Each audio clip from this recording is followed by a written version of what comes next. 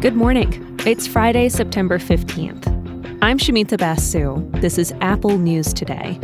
On today's show, the women's rights movement in Iran, 1 year after Mahsa Amini's death. Why so many schools are rethinking the way they teach kids to read. And the dude in charge of cleaning up after a particularly messy Burning Man.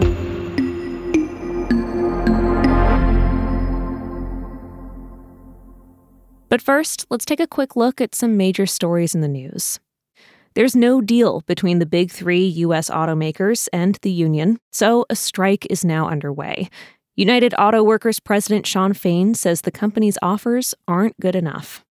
For the first time in our history, we will strike all three of the big three at once. Not all of the union's workers are on strike. To start, it's just over 12,000 people at 3 sites in Michigan, Ohio, and Missouri. But the union says it's ready to expand to more plants in the days ahead. Automakers say they've made strong proposals and are disappointed that the union is striking. Turning to Libya and the deadly flooding there are growing questions about why there weren't better warnings given. Patari Tellis, head of the World Meteorological Organization, says the lack of a fully equipped weather service meant the government was unable to send proper evacuation alerts.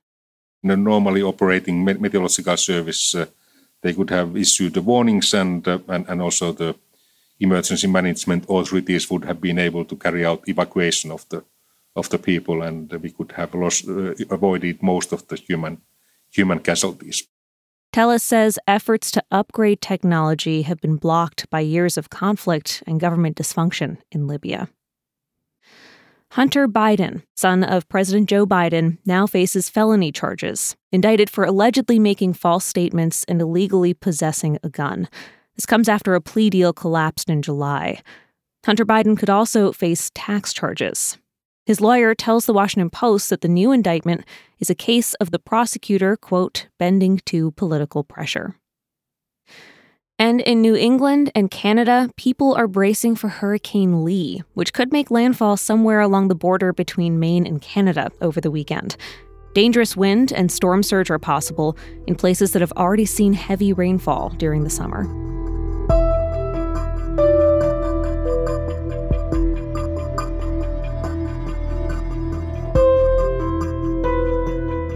Iranians have not forgotten Mahsa Amini, the 22-year-old woman who died in police custody 1 year ago tomorrow.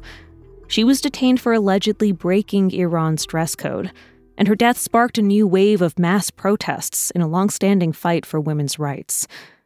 Woman, Life, Freedom was the rallying cry at demonstrations across the country. Many women stopped wearing the hijab in public. The Iranian regime cracked down hard. Human rights groups estimate that hundreds of protesters were killed. We spoke with Washington Post reporter Miriam Berger about the situation there now.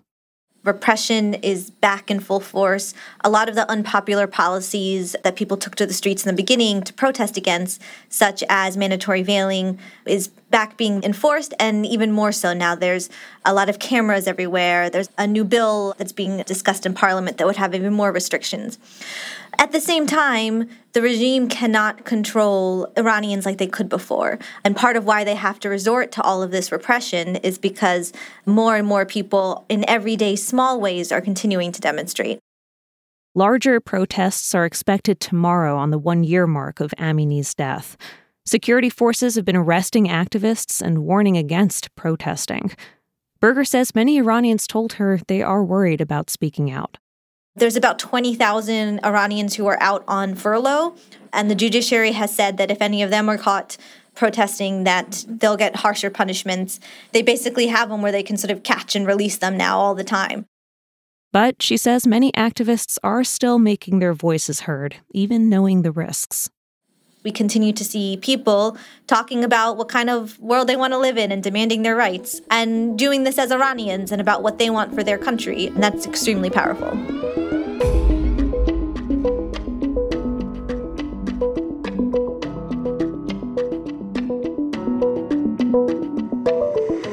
For decades now, educators in America have not managed to agree on a pretty fundamental thing: how to teach kids to read. There are lots of different schools of thought, but there are two popular approaches being talked about today. One emphasizes phonics, that is, teaching kids to sound out letters and words. The other is teach kids to look for context clues, get them excited about reading, and the more granular reading skills will come with time. On this week's episode of Apple News in Conversation, we get into what some educators call the reading wars, the debate over how we teach kids to read in America, and why many states right now are making big shifts toward phonics-based learning. I talked to Karen D'Souza, the reporter for EdSource, about what the latest research tells us about how learning happens. There actually is a different part of the brain that interprets the auditory and a different part of the brain that interprets the visual. And you need to make those connections. They're not hardwired naturally. You can't just expose children to it and assume that they will pick it up. D'Souza says the pandemic made America's existing childhood literacy problem even worse. So our classrooms need to catch up to the science, and fast. Not enough kids are learning how to be adept readers. And that's going to be a stumbling block for a functioning democracy. I mean, how are you going to vote? How are you going to fill out a job application? Really, like what futures are open to you if you can't read well? States that have already made changes are seeing results. Mississippi has made tremendous strides in terms of, the kind of teacher training that people get and the sort of curriculum in the classroom. Mississippi went from having like the worst scores in the nation to making more progress than anyone. And now people call it the Mississippi Miracle. I think sometimes when you have like teachers or parents or educators who are married to the way things used to be, the most compelling argument is just the proof, right? Like, well, these kids who couldn't read, now they can read. So a lot of people are persuaded that way. To hear my full conversation with Karen D'Souza about how educators, parents, and lawmakers are trying to fix this problem and make sure kids really do learn how to read, listen to this week's episode of In Conversation. If you're listening right now in the Apple News app, just stick around. We've queued it up to play for you after this show.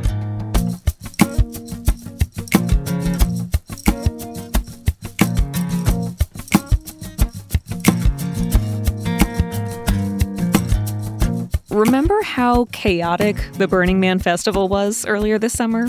Torrential rain turned the Black Rock Desert in Nevada into a soupy, muddy mess. Tens of thousands of people and all of their stuff were stuck. And when it was finally safe to leave, the exit was pretty messy. And not everybody followed the usual rules to leave no trace. Take all of their trash with them.